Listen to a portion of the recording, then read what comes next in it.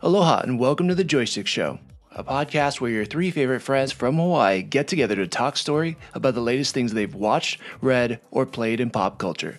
I'm Thomas, one of the co-hosts here, and if this is your first time, mahalo for spending some time with us. Before we go any further though, I wanted to let you know that this episode is one of our classics, so the audio quality does not come close to our newest episodes. But we thought there was still so much fun, great laughs, and interesting takes in these episodes that we wanted to leave them up for you to enjoy. I highly encourage you to check out the latest episode for the best sounding show and to hear the latest news and reviews. Make sure to subscribe so you don't miss a thing. Enjoy. The Joystick Show.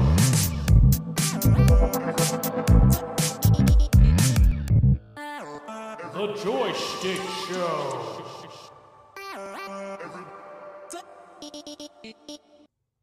What up, everybody, and welcome to episode 12 of Joystick Show, where every week 4 friends from high school get together and jump online and play a game.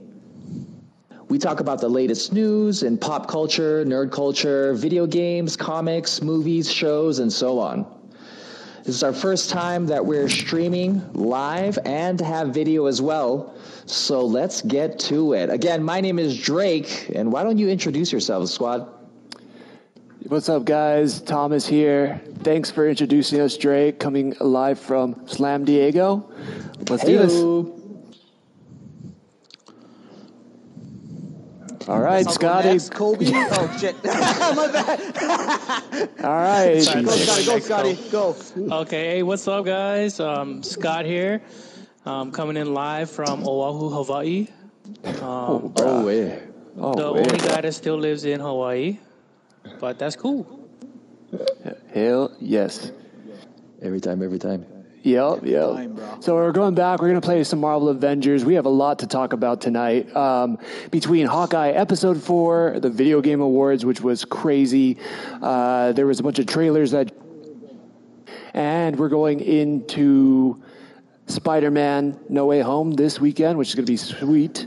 Plus, absolutely insane Formula One finale in Abu Dhabi. So we'll let Drake take over that later on. So, yeah, man. Sick. Well, did we want to get started? Well, since we're playing the Avengers, why don't we get started talking about episode 4 of the Hawk Eyeballs? At least, yeah, he still has those, right? I mean, it's the ears that are kind of going, but the eyeballs are all good, right? Yeah. The body, too. Like, those joints aren't looking too good these days. No. But his eyes are just as sharp as ever, you know? Yeah. Absolutely. As sharp as his tips. You can decide which tips those are. USB tip. Yeah, that didn't work out so well, huh? This is the one time the USB stick did not do what you would think it would do. But anyways, yeah. Save all that data. I liked the thing that stood out to me was obviously Christmas themes. We've been talking about that for a couple weeks now, but I love that they played Mele Kalikimaka at one point in time, bringing it back to Hawaii in general, and kind of all around. Chihipono. And then we got to see Hawkeye actually teach Kate some things where she's flicking that coin across the way and turning off the television. That was pretty fantastic. I love to see that. Absolutely. Do you think someone's going to actually get knocked out by that? Yeah, hopefully moving forward. Right, yeah. That's all she does now, flicks coins. Dude, that'd be awesome. She's just like, perfect segue to Bullseye. Like, if Bullseye ever comes, it's like, there's going to be like a coin off. It's going to be like literally like, I forgot what's the drinking game where you just flip coins into a cup. It's going to be that, but just murder. I think it's called Flip Coin. Well, there you go. That, but You murder. accidentally nailed it. Yeah. So, yeah, it kicks off with the episode. Jack is there, Mr. Mustache himself, and then he puts a knife to...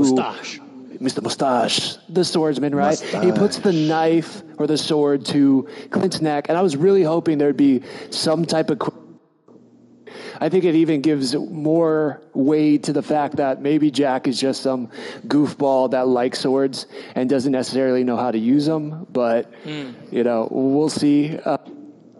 And then that dinner table, it's Clint and Kate on one side of the table. It's Jack and I never know what, but she's sitting on Eleanor. I think it's Eleanor, right? Yeah, she's sitting on the other side of the table.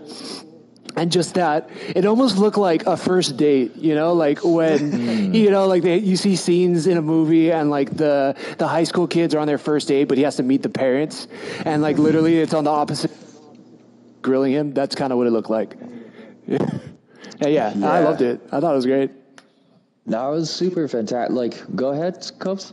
I was gonna say, I just love Jack. Like, he is very just like goofy and like carefree kind of guy. He's so positive. Sure. Yeah.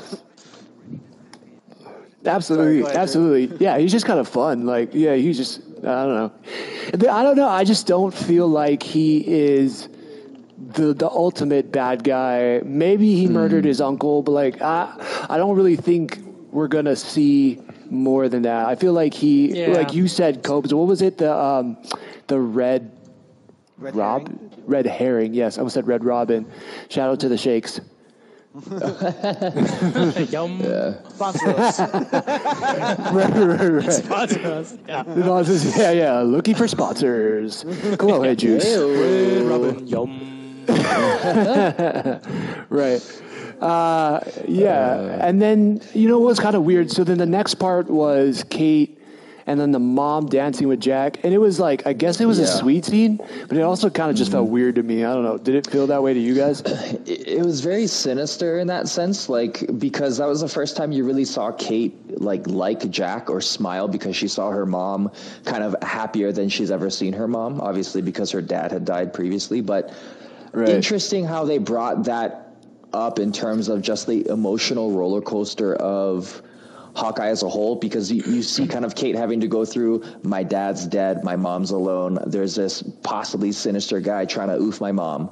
And then on the other side of the spectrum, you have Clint trying to get back home, trying to see his family, but then also trying to like hone the skills of this girl who could, eventually take over for him. But you're also seeing a lot of that mental health trauma from all of the things that he's gone through, especially with Black Widow, et cetera. And then, the big reveal of Yelena towards the end, which we can talk about. But it's the contrast is interesting. I really enjoy the fact that they're kind of getting into the deeper psyche of superheroes as a whole.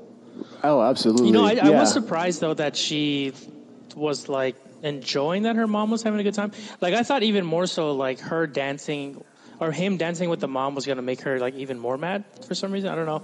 Right. Because she's like trying to like nail him with stuff and he's like, oh, come on. Like I'm a nice guy. And then they start dancing and then she's like, all right, maybe he is a nice guy.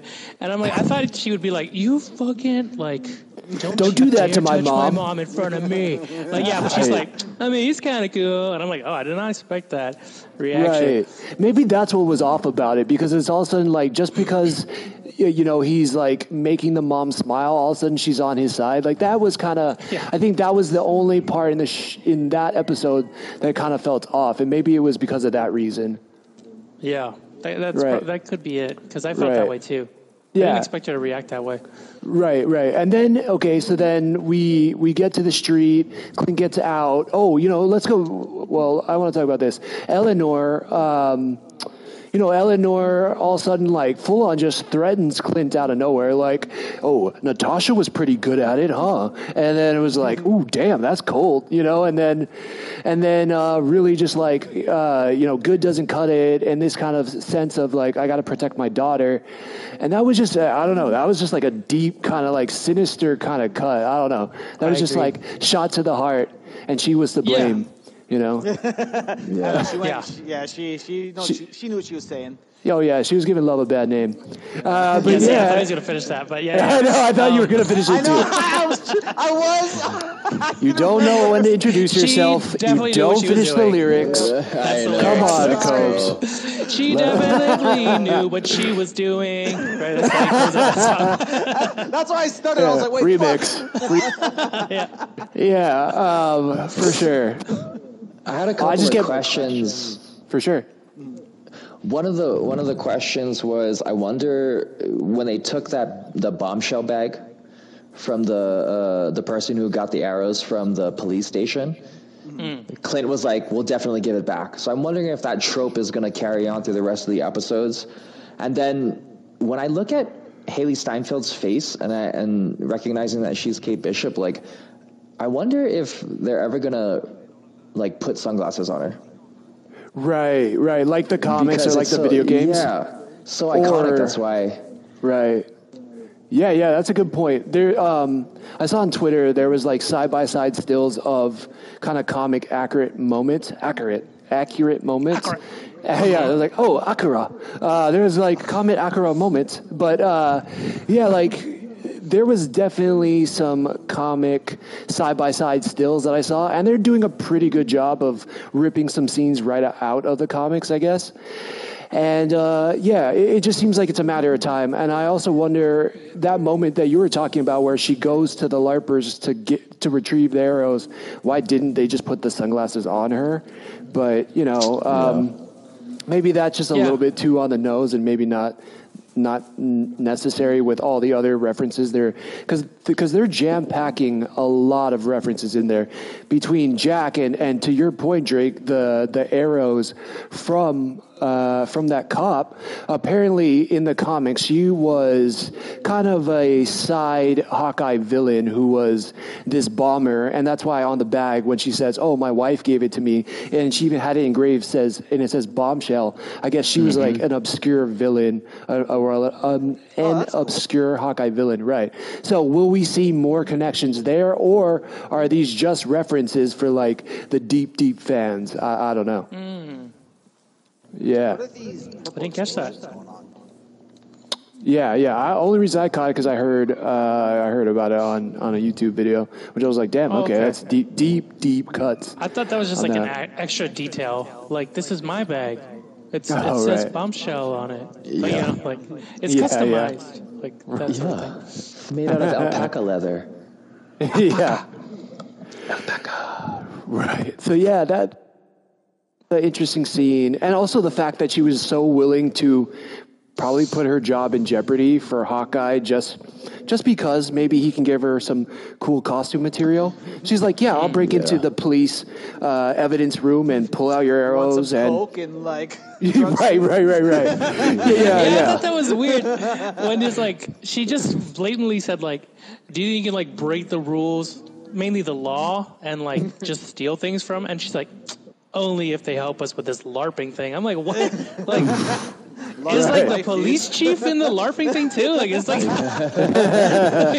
you never know. Could be like a Brooklyn Nine-Nine situation. Right. They're like, the only thing we break the rules for is LARPing, and we're fucking serious about it. Yeah, man. That was interesting. Okay, let's go. Yeah, so let's maybe go back to some things that we actually enjoyed about it, because there was a lot to enjoy about this episode. Oh, for sure. Yeah. So all those kind of weird little moments aside, and then I forget where they go from there. So they get the arrows, and Clint figures out where the watch is, right? Based on the tracker with his wife, who this whole time, what's her name? Linda Cardellini. This whole time, she's just been Clint's wife. Like, we haven't really seen her have any other type of deeper cover. We haven't seen her be anything but just like a supportive wife. Hawkeye's wife, and I take care of the kids, and I maintain the house. And this episode, all of a sudden, she randomly bursts into German and just starts like giving him hints about Jack and about the company who's laundering money for the tracksuits. So it was really interesting. All of a sudden, they bust out that German, and it's like, okay. The ongoing theory online is that she's this character, Mockingbird, and that Mockingbird was an ex-SHIELD agent who was retired. And after hearing that, to me, I feel like I'm on board with that theory, because I don't know, just her randomly busting out into German just seems like, whoa, okay, you've had 2 or 3 movies where you've been in it and you've just been a housewife. Well, what's going on here? Right. What's the real story here, woman? Right. That tracks, though. That tracks. You think so? if you think about I believe it. Yeah, how Marvel is trying to kind of expand with different things. Like, we've never really seen her, but she is kind of like that prototypical mom as a superhero type character. You know what I mean? Right. Moms are superheroes. So why not just why not close the circle? Right. Yeah, like why not just give her that title?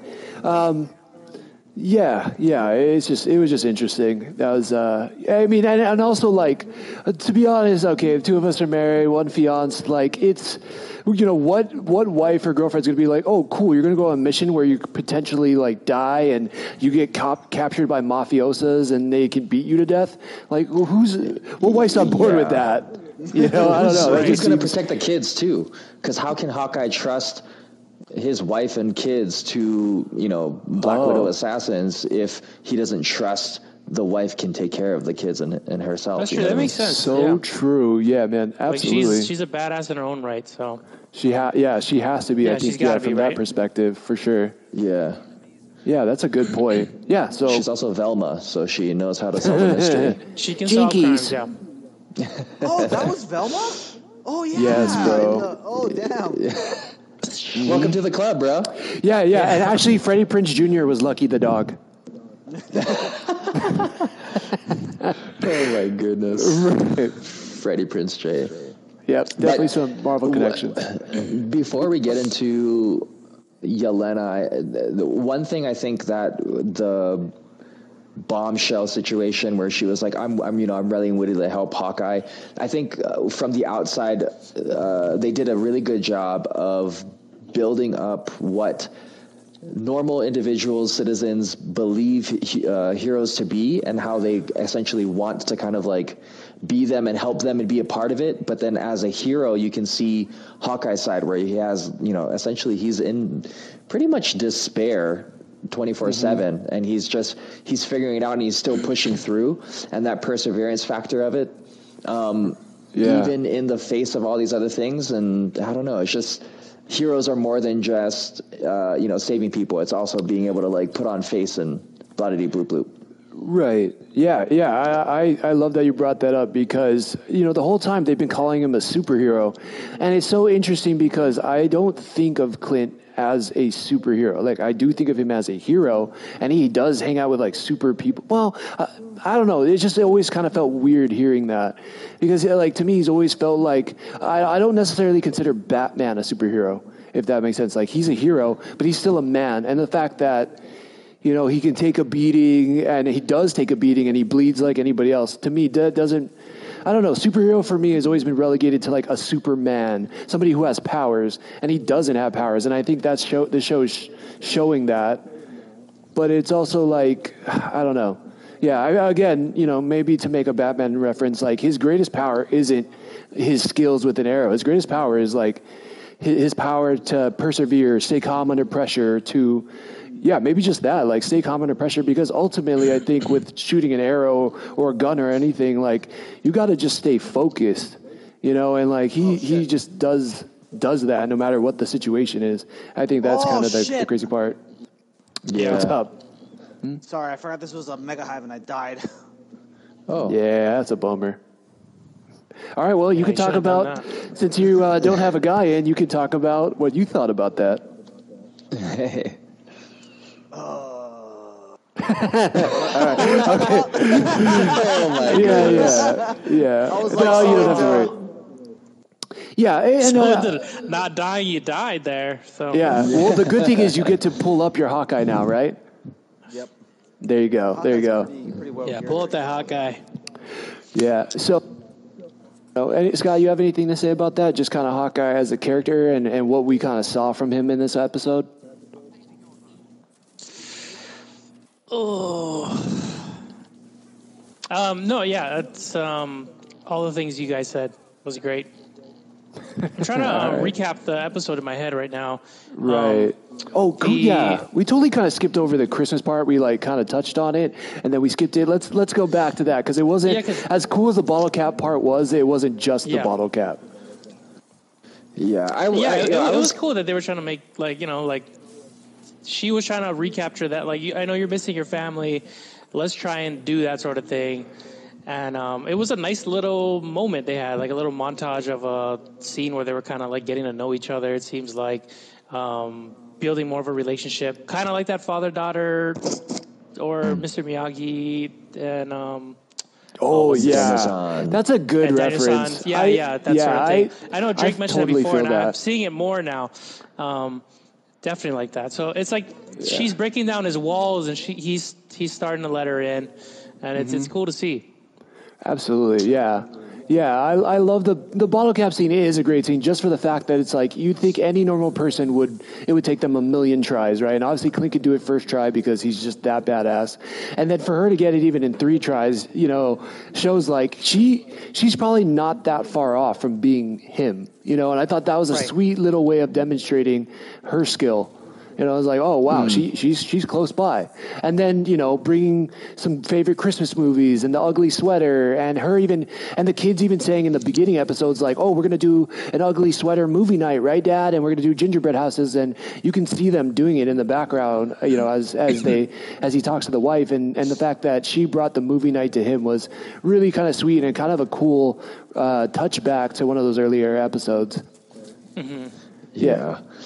A part of me was kind of surprised that Clint just like went with it at first because he was so averse to it. But the fact that he was, breaking down his walls and really accepting kind of the role in the whole situation was, I don't know, it lightened the whole mood. It made the Christmas scene feel more intimate, and it made the rest of the show feel more not only personable, but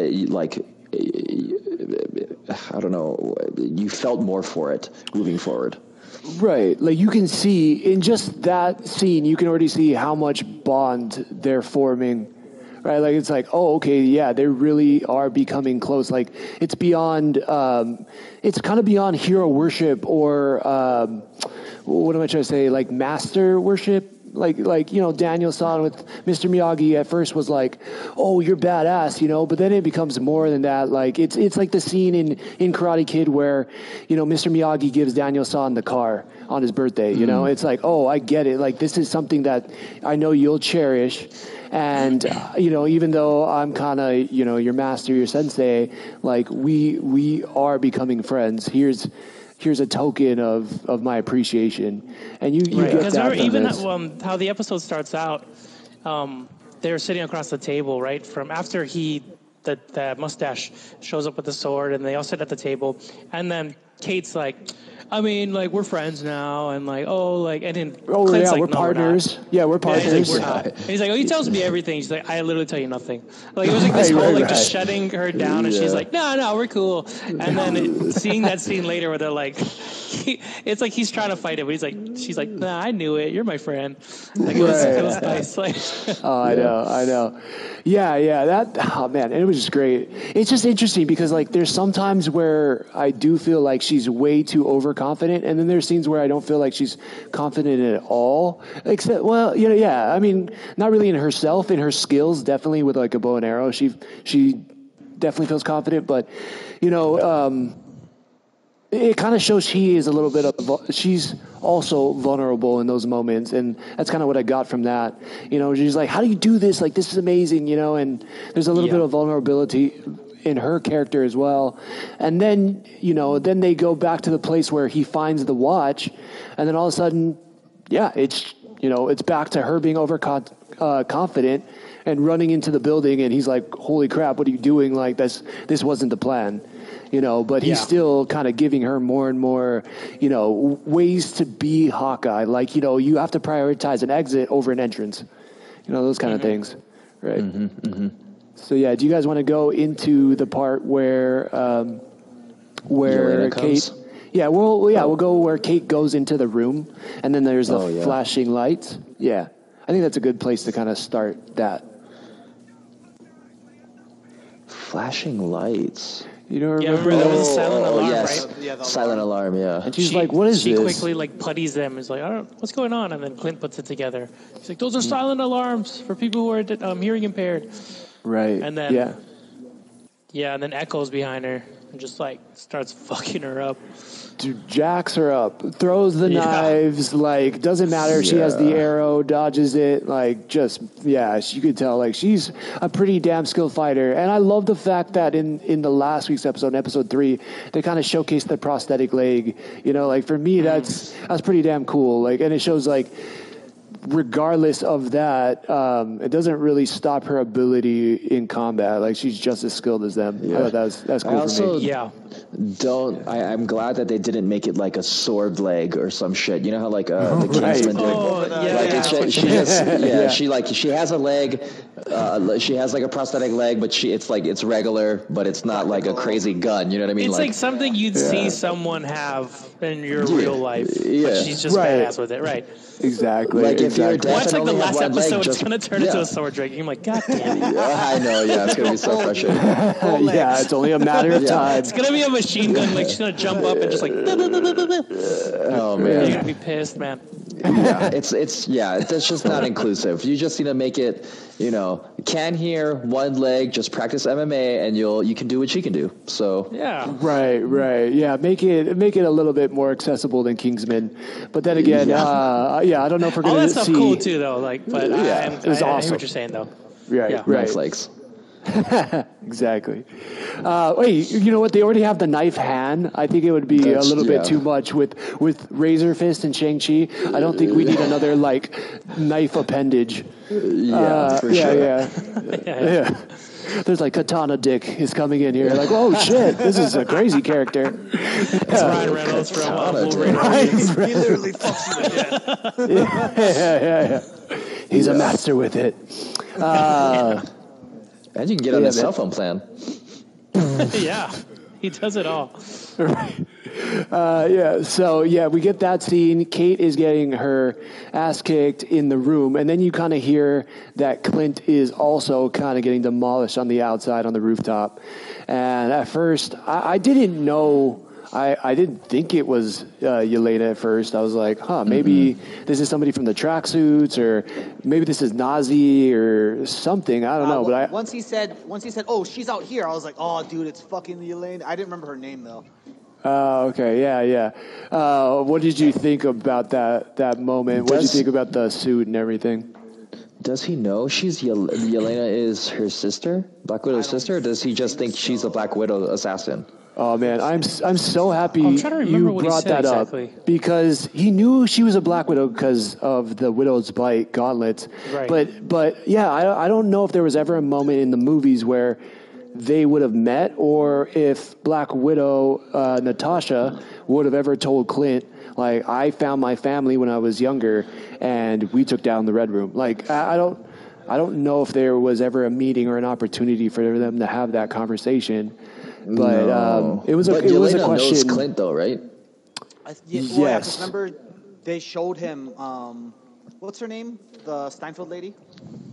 Louis Julia Louis-Dreyfus. Julia Yeah. Louis-Dreyfus. So her character's name was what? Countess Valentina or some shit. Yeah, Valentina de Rossi, whatever. We're not going to say the whole name because, she's the Veep. She's the Veep. But at the end the of V. Black Widow, remember she shows Yelena the dossier to assassinate Clint. Oh, yes, that's true, yeah. Right. Well, I thought Yelena and what Black Widow had a conversation about, this is what Clint and I did here in Hungary or whatever. Right. And they did. They definitely did. So there's no doubt that Yelena knows Clint. I think that the real question, does Clint that's right, know yeah. Does Clint know Yeah. her? And and would that change between them if he does? You know, like, was he fighting to kill there, or was he fighting to stop? You know, Right. Even if he knew, though, that she had a sister, that could have very well been any Black Widow, though, right? Like, it's not like she said anything in particular that Right. stated that she was Scarlett Johansson's sister or whatever. Right, and to go back to the Christmas scene where Clint's sitting in the chair talking to Kate, you know, he says, like, I just, what was the best shot you ever took? Well, it was the shot I didn't take. And he said, I just had a feeling she wanted to get out. And so he knew what she wanted to get out from. So I'm assuming at some point she probably told him, hey, there's a lot more like me. I don't know we're going to ever see them. So I'm assuming he knows what a Black Widow is, but just does he know the connection between her and Natasha? I think that is going to be that is kind of like the $1 million question in some ways in this episode. That it's just going to make a big difference, I think, for their relationship going forward. So one thing I actually want to bring up was, I thought they were under the impression that there were no more Black Widows. Oh, where? Because remember, I thought Natasha and Clint thought they killed the guy that was training them all. Remember, they were like, "Oh, we destroyed the Red Room. We killed that guy." Right, but I would assume Natasha knows there's also like the girls that she was in the program with were probably still out there if they didn't die. Yeah. You mean in regards to Clint and his response to fighting a Black Widow, Cope? I thought just like in general, for some reason, I got the impression that they thought there were no more Black Widows until like Yelena them showed up. In the Black Widow movie. Interesting. Yeah, I didn't catch that. That could definitely be a possibility, but I don't really remember that, and I didn't. That if they did mention it, it didn't stand out to me. So yeah, because also in the movie, remember other Black Widows are hunting them in Budapest, right? So Scarlet Joe does know that there's other Black Widows out there. And Yelena was on a mission with other Black Widows. Right. Yeah. So, anyways, I think we could move on from that and just, unless there's any other comments, but yeah. And then they have that really epic fight scene on the roof. That fight scene was really cool. Right. It's like a 3-way fight scene. Maya's doing her thing. Let's see. Yeah, Yelena is obviously kicking Clint's ass. To me, it just seemed like he was trying to defend himself. I really liked her mask. I thought it was super sick. It looked kind of like the Splinter Cell mask. Yeah, that was pretty dope. That's what I thought too. Yeah, and then there's that moment where Kate gets knocked off the side of the edge and Clint's holding on, and then they talk about like pulling on your heartstrings. They start playing the music from Endgame where Clint is holding on to Natasha off the edge of Vormir and for the Soul Stone, and they're just like, oh my gosh, you're gonna do this to me. I'm just going to bring back all those memories. I just got over it, and then he cuts her free and she lands on the lights. And so just a lot of good tie-ins, a lot of good callbacks in this episode. I really appreciated that. I mean, there was growth and progression of the story and also callback to these amazing moments through the MCU history. So I thought that was super dope. Yeah. Nailed it. Yep. Nailed it. Right. Yeah, it was a sweet episode. Sweet episode. Yeah, definitely. So yeah, it ends with Clint kind of telling Kate, like, you're not cut out for this. We're not partners. I'm going to do this myself. Where do you guys think it goes from? Obviously, they need to come back, but how do they come back? Is it because of Kate? What do you think? I think it's going to be because of Kate, because she's like not going to give up. I think that's one of her defining traits, right? Yeah, for sure. She does it her way. He even comments on that, right? He's like, "Oh, it's not fair how like you just act childish until you get what you want." Oh, right. Yeah, exactly. Yeah, that's true. Yeah, but I wonder what's going to make Clint soften up to kind of accept her, again, and just be like, you know what, I need you. I wonder if there's going to be something that happens where he will need her to finish the mission. A proud moment, I feel like. He's going to be a proud boy. He's going to be a proud boy. Coin, dude. It could be a callback to the coin. It could be something that he thinks that she can't do, and she outperforms his expectations to where he can say, "I feel comfortable giving the mantle." Right. Yeah, definitely. Because at some point we know, just kind of through the marketing, that they do get together and they kind of get, I guess, a little bit more comic accurate suits. I think you guys are onto it. I have no idea how that's going to happen and how they're going to Right. Spider-Man's going to swing in, and then he's going to be like, "Hey, I know who you are. You like arrows." And then, That's how it's going to go. Right. Yeah. And I think that brings up a good point. Do you think we'll see it is coming out this Friday? Oh, sorry. Would you say do you think we'll see a what? A tie-in to Spider-Man No Way Home, since that comes out this Friday, and we have episode 5 this week. I hope so, because that's great for marketing. Right. Do they really need more marketing though? They're fucking. I Marvel at mean, this point, though. yeah, I know. They have a whole fucking theme park dedicated to it, but yeah. Yeah. I mean, definitely. I think they have sponsors coming out to them, but I mean, it just at this point, and I think it's kind of one of the coolest things, and Marvel's going to have to face in the years to come is activity of the universe, right? Like everything in some way, like anytime Clint's in New York, you automatically are thinking, well, we know Spider-Man's there. Or, if somebody happens to be a Wakanda, any character, it's like, well, where's Black Panther? All those things are going to be, they're not going to be able to get away from it. So I just wonder where the tie-in's going to be and how they're going to tie it in. We just watched a movie and Vincent D'Onofrio was in it, and I was like telling Christina, like, do you remember Uncle in episode 3? And she's like, I don't know what you're talking about. I was like, Uncle, he drops off Maya, or he's like there to pick her up after her karate lesson. And she's like, no, I don't. Well, I was like, well, he's going to be Uncle. And so I'm thinking that if anything, there should be a tie-in there between, the Kingpin. So I hope that we get to see the Kingpin before the show ends. Hopefully the Kingpin is just standing over his huge desk and he's like, more sugar. Sugar water. More sugar. I think that was Men in Black, but you might be right. You never know. Yeah. You never know. Definitely. Yeah, that was great. Yeah. So did you guys, so I think, any last kind of comments on that? I think it was by far one of my favorite episodes of the year.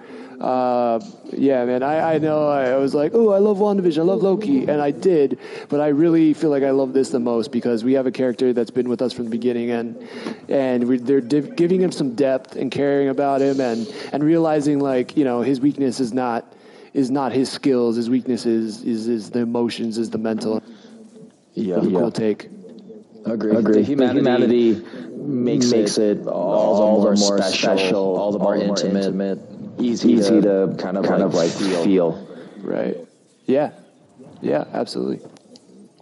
Well, I don't know if you guys got anything, Scott and Cobes. We also had the Game Awards this weekend, which is pretty dope. Man, mad amount of trailers that dropped and some really cool stuff. Yeah, any standout?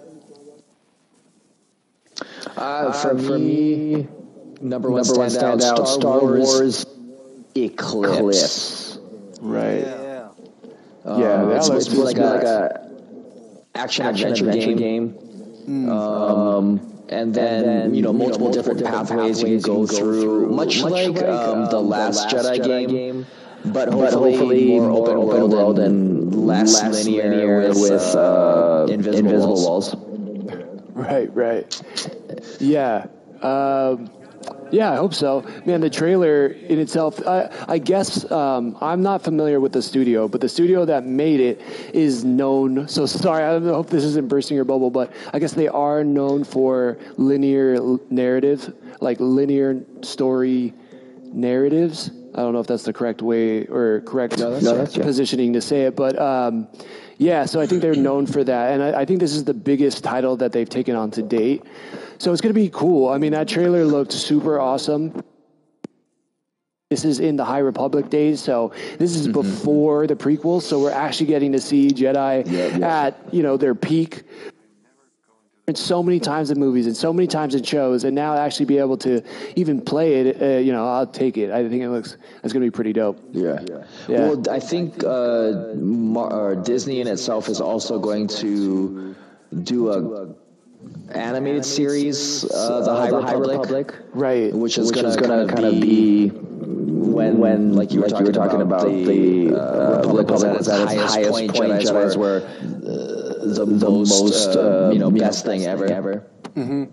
So should be awesome. Yeah, it should be great. I know that they were also doing, on the side, or how do I say this? Like ongoing with this game coming out and maybe the show, they're also doing a comic series that's kind of based around that too. And crazy thing about what's going on in Star Wars comics right now is that they have 2 publishers actually working on it. So obviously Disney owns Star Wars at the peak, but comic publishers doing it. So I think Marvel is one of them, and also Dark Horse. So it's kind of like a pretty unique deal in the comic industry. From the online chatter, the comics are insane too. So that might be a cool thing to check out in the future. Yeah, I'm just really looking forward to more of the I don't know, just the growth of the Star Wars. We're going back in time. I think this is going to be a great segue into reintroducing Knights of the Old Republic, and getting to a point where not a resurgence of Star Wars, but really getting down to the nitty gritty, because we haven't really had a beginning portion, like a huge prequel of why. How Jedis came to be, or how they got to power, right? Like they got to power. Like all those things are, because essentially you're talking about what you would consider pagan religions and things that would be closer to us as people, because it's hundreds of thousands of years in the future in a galaxy far, far away. So it's going to be interesting. Yeah, man, it's gonna be really sick. I can't wait to see that. Yeah. What about? Were you guys able to check out that trailer, Scott and Copes? Yeah, it looks sick, dude. Yeah. Nice. Sorry, I'm trying to. I wasn't really sure what was going on with the drummers and stuff, and I didn't know it was going to be an action game based on the trailer. I kind of figured it was like an RPG, maybe. Yeah, right. That's what I thought too. Yeah, well, Drake, you definitely knew more about it than I did, because all I saw was the trailer, and the trailer was absolutely badass, but it doesn't really tell you a lot about what the game's going to be about, so I'm excited to hear more information about it and hopefully see some gameplay early next year. Yeah, definitely. Yeah. Yeah, how did you find out it was a action adventure, Drake? Oh, through the magnificent machine of Google's. Oh, it's a good machine. Yes. I think it Google went Maps over. is the best. Yes. So one of the things is like, what is Star Wars Eclipse? It's an intricately branching action-adventure game that can be experienced in many ways and puts the destinies of multiple playable characters in your hands, created in collaboration between Quantic Dream and Lucasfilm Games, is what this thing says.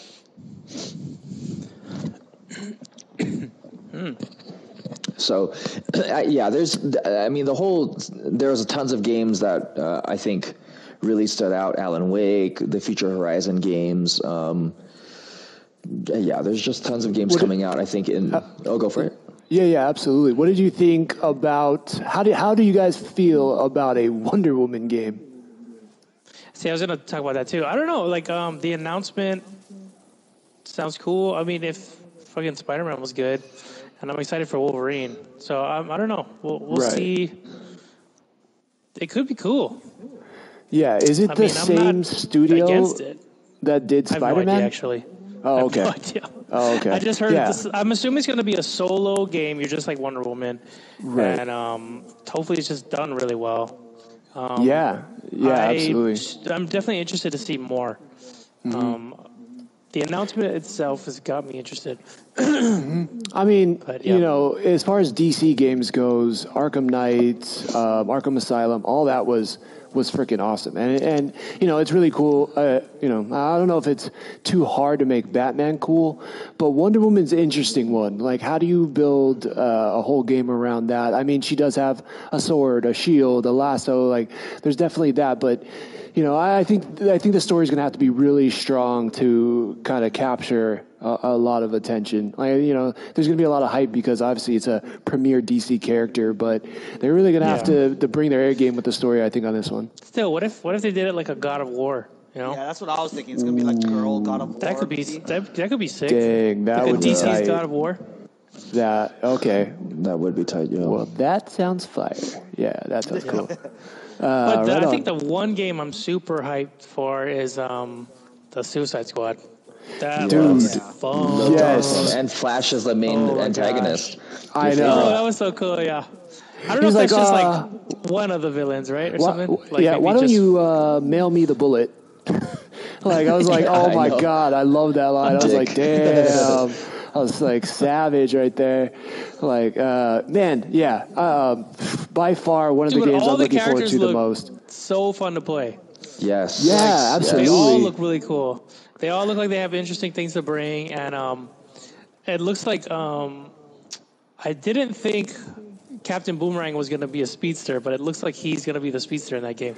So that looks pretty sick. Or definitely speedster and also kind of shifty. Like he almost has that teleportation with the boomerangs, which was super dope. And it just looks so cool because, wherever the boomerang went, that's kind of how he went. It kind of looked like, and there was definitely a lot of comparisons to this game, Marvel's Avengers, because it kind of looks like they looked at this and said, what was all the bad things they did? Okay, I'm going to fix all that.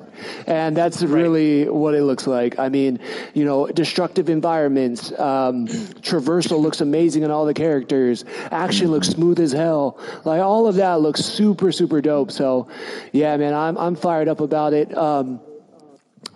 Captain Boomerang and King Shark. Right. Do you think it'll be like this where there's kind of one-off missions, or do you think it's going to be all kind of multiplayer story? I feel like it's gonna be like a co-op linear storyline. Okay. Yeah, I feel like it's gonna be a good story to tell, and then what's that? It's like that game. I haven't played the game, but that game It Takes Two won Game of the Year, and it's a co-op driven game, and that one's pretty linear. So it's like you follow. I just picked it up, so I'm looking forward to playing it, but yeah, like you follow a story they're telling, but you need, it's better that game you need two people to play. You need two people, Yeah, which is cool. If you pick that game up, you can, your friend can play for free. They just download the free version, and they can play with you. But this game looks like it was designed for multiplayer, and I assume the story's going to have to be pretty linear. I can see that. Less like Borderlands. More like Arkham Asylum, but with a mixture of Borderlands and this game, maybe. I wonder if there'll be puzzles in there to solve too as a squad. That'd be interesting. That'd be pretty cool. Yeah, that'd be sweet. For all the people who have significant others who don't play video games, It Takes Two is a great segue into getting them involved in video gaming. Are you playing that with like Alondra or something? No, I actually play that with Matt's daughter. Moving on. No, I'm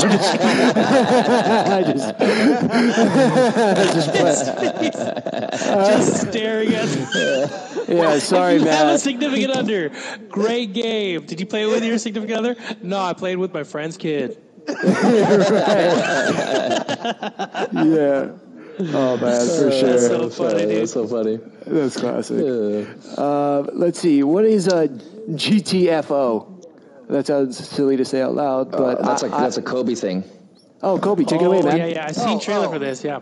Yeah. So Tell us about it, man. It's a very tactical game. Like you're going into this mine that's been infested by aliens, and you have to be like really sneaky because you only have limited ammo. You need to pick what equipment you bring in there, and depending on what equipment you even bring down there will determine what you can, what doors you can open, what kind of things you can access. And basically, you're trying to get to the end of the level without basically without dying. But when hordes come, it's kind of crazy. I think we would definitely like that game if it was on PS5 or something, dude. Yeah, let's take a Steam game though, huh? Yeah, it's Steam right now. Okay. Can you tell everybody or even me, what's Steam about that's different than Twitch or YouTube gaming or something like that? Is it just kind of the same? Steam is more of a platform for just buying and selling games. So a lot of developers will just put their game up on Steam so that it's all in one digital store kind of thing. Got But it. Valve will also kind of like develop their own games every once in a while. So like Dota was a big game that they were doing. Half-Life is from them. So Counter-Strike and stuff. Oh, okay. Right on, man. Nice. That sounds pretty sick. Is that something that we would be able to get on PlayStation? Right now, no, it's only on computer, which kind of sucks because it is a very fun game. Like the aliens are kind of like sleeping. They get attracted by noise, so you kind of have to sneak around. And because you have limited ammo, if you do get into firefights, sometimes like you can have like one or two big firefights and then have no ammo for the rest of the level kind of thing, and then you're just kind of like fucked if it does like get to that point. Oh, that sounds crazy. Is it a multiplayer game or? Yeah, it's like a 4-person multiplayer game. Wow, right on, man. Oh, that could be interesting. That sounds like we played. Yeah, that sounds like a must for us. Yeah, dude. Like, it definitely has some World War Z vibes to it. Because was there different classes? It's been a while since I played it. It's been a while. Since I could.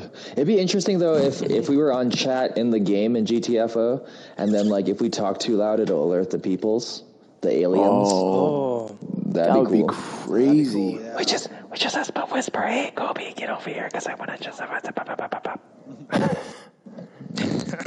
I'm scared. and you're like, Brick! Leroy Jenkins. Leroy Jenkins! That'd be awesome. Yeah, all right. So the other one was Arc Raiders, Nightingale, and Alan Wake 2. Yeah, take it away. I know nothing about these games. Arc Raiders look pretty cool, but it looks like a 3-person setup. Oh, sweet. So I just get to talk and watch you guys play? Hell yeah. Yeah. We've been trying to get a game like that for a while now, so I'm sure. Alan Wake, I know, is like a scary type, Resident Evil type situation, but I think vaster, larger kind of cinematic scenery and levels, etc. And Horizon's just a carryover from the original Horizon, which I think won Game of the Year at one point in time. And then they're just expanding upon it. You can go in the ocean. You can go in the sky. There's other places you can go to. There's more, mechanical monsters like a snake and things of the such. So it's just, if you like kind of like that mecha, technical, futuristic, but yet not futuristic type situation, that's the game that you want to get into for sure. Right on, man. Yeah, I tried to get into the original Horizon Zero Dawn or something like that, and really interesting story. I liked kind of the idea, like this futuristic meets kind of like prehistoric setting. But, maybe I should have gave it a little bit more of a chance. It just didn't really catch my attention in the beginning, and it's kind of a long tutorial to kind of teach you how to play the game, which is cool, but I kind of just felt a little bit bored in the beginning trying to get through that. But who knows? Who knows? It could be pretty awesome. And I heard, Alan Wake, I saw some images of it. I didn't really see the trailer or anything, but it does look creepy as hell, so that looks interesting. Yeah. Halo, the TV series. Halo, the TV series. I'm glad you brought that up. That looks insane. Coming out on Paramount Plus next year. But they did it. I feel like they've done so much like shorts on YouTube, or they've done Dude. HBO kind of stuff, and it's been a long time coming. So for me, it better be legit as fudge in terms of the graphics. You better have a great storyline that we haven't already seen. Right. The expectation is so high because there's been so much renditions. It's like, Dude, it'd be cool if they just did like an Origins, like the first book. Oh, that'd be sick. Yeah. That'd be Right. If they went off the books, Which- that'd be fantastic because the books are awesome. Right, which I think it could be going that direction, because a lot in the trailer you can kind of see some kids, and the kids have shaved heads and stuff, so you can tell like they're in some type of military program, right? And that's kind of how those books kind of go along and follow Master Chief, right, Scott? I mean, it's the fact that, they're chosen as kids because and I think we've already talked about this a little bit, but because they demonstrate particular skills or knowledge in certain areas. And so, I'm to be honest, like, didn't think looked that great was the Master Chief's uniform itself. Everything else looked amazing.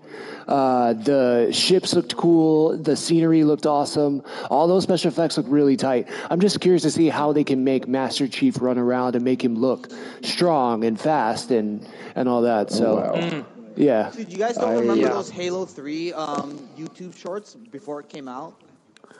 Yeah. I don't. Remind me.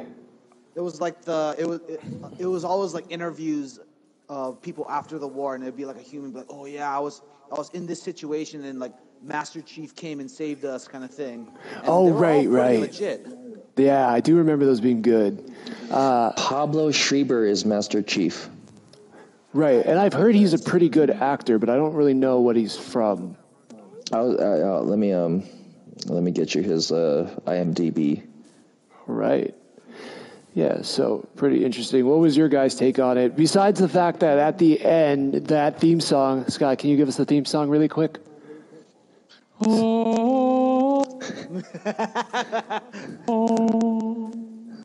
Beautiful. Nice. It sounded great. It just cut out halfway through the middle, so... That's the newer version. Yeah. I thought I was just becoming Clint for a second. Yeah. The things you would have seen him in. Do you remember watching 13 Hours with John Krasinski? Yep. Mm-hmm. He's the Army Ranger guy. Oh, tight. Or he's in Den of Thieves with Max Holloway, Hawaii rep all day. Oh, wow. Okay. All right, that's so he's got some good creds. He's got some good creds. Who was he in Den? Oh, who's he in Den of Thieves? He was a main antagonist. He was the one who tried to set up everything. And then Ice Cube's son is the one who was kind of like talking to him, et cetera, et cetera. So he was like the main planner of the thieving, even though he was the one who was getting... I gotta go back and look. Yeah. I gotta take a look at his picture. Oh, what happened? We beat it. Okay. Well, you 3 won. I died like 40 minutes ago, so... What? You didn't pick a new character? I did, and then she died. Oh, shoot. Should we try something else then? Or maybe we do the boss battle or whatever for the DNA keys, the daily kind of boss missions. Yeah, for sure. Do it. Well, there's not too many conversations left for us. We have The Witcher season 2 that's coming out. Which is coming out. Is it coming out this year? Is it this December? Oh, this Friday. This Friday, yeah. Wow. All right. Let's see. What did you guys think about the first season? I liked it. Do you want to elaborate? I will elaborate. Hold on. I liked it. Yeah. Oh, cool. It's pretty good. We really value Scott's opinions here on this podcast. Hold on a sec. Wait. It's it had a lot of the stories from. Oh shit! Is this the one? Yeah, The Last Wish. So I believe The Last Wish was written last in the Witcher book series. I might be wrong, but I think this is right. Written last, but it's a prequel. So it's like a bunch of stories that kind of are connected and disconnected, and a lot of the stories that were in the series were in this. I know a lot of things people had to say about the first season was it was hard to tell, and I had a hard time too, telling one was like they were doing like a flashback or like an older story, like when things took place. Right. And then when you notice certain characters were still alive or something, you're like, okay, this must have been earlier. But after I watched season 1, I went and listened to this book, and there's a lot of the same stories in there. And I think one of the stories a couple of the stories that are in this book are going to bleed over into season 2. It looked like one of these like Beauty and the Beast type storylines are going to be in season 2. And then I think it probably kicks off into the official first book where he's like with the young girl and all that stuff and her training and whatnot. But I enjoyed the series, maybe a little more so after listening to the book though. But I still think they did a good job, and it's cool knowing that Henry Cavill is like a huge fan of it. I saw some like article or meme or something saying like he was saying like, oh, why don't we use this one scene from page 340 something where he did this? Like he's able to like reference the books like that quickly. That's sexy. So he's like a super fan. So that's always good to hear. Like he is taking his role serious. So absolutely, man, he couldn't get any better. It seems like anything he's in, he's like a fan of it, and he really dives deep. Cool. Like, it's like even when he was Superman, he was like reading the comics at Comic-Con, like dressing up and meeting people, and he's all in. Yeah, definitely. Drake, what do you have to say about season 1? As a person who didn't read the books and or play the video game, if you're going into it and you enjoy kind of like a Van Helsing-esque type world, Van Helsing was a little bit more Western, like Jonah Hex, but it's very approachable. The characters and the character development are very easy to follow along. The story in itself is told in a way that you can understand without even having to know kind of that source information. Tons of great action. I think there's boobs. There's the acting in itself is just great, and it continues to build off of each other, much like Game of Thrones. So it has that kind of vibe. So season 2, I think, is gonna burst. All right, nice, yeah. Listening to something from comicbook.com. A lot of the things, to your point, Scott, was that people had a hard time between the flashbacks and the current timeline. So they said they've kind of fixed that in season 2, and also the pacing. Like, it seemed like it was really slow in season 1 of the show, and it seems like in season 2 it kicks right off and with a lot of action. And so it's kind of exciting from the jump. So pumped about that too. Pump up the jam. One of our friends, actually, I didn't realize there was a drawing or something you could have entered into where you could have got the first episode earlier this week.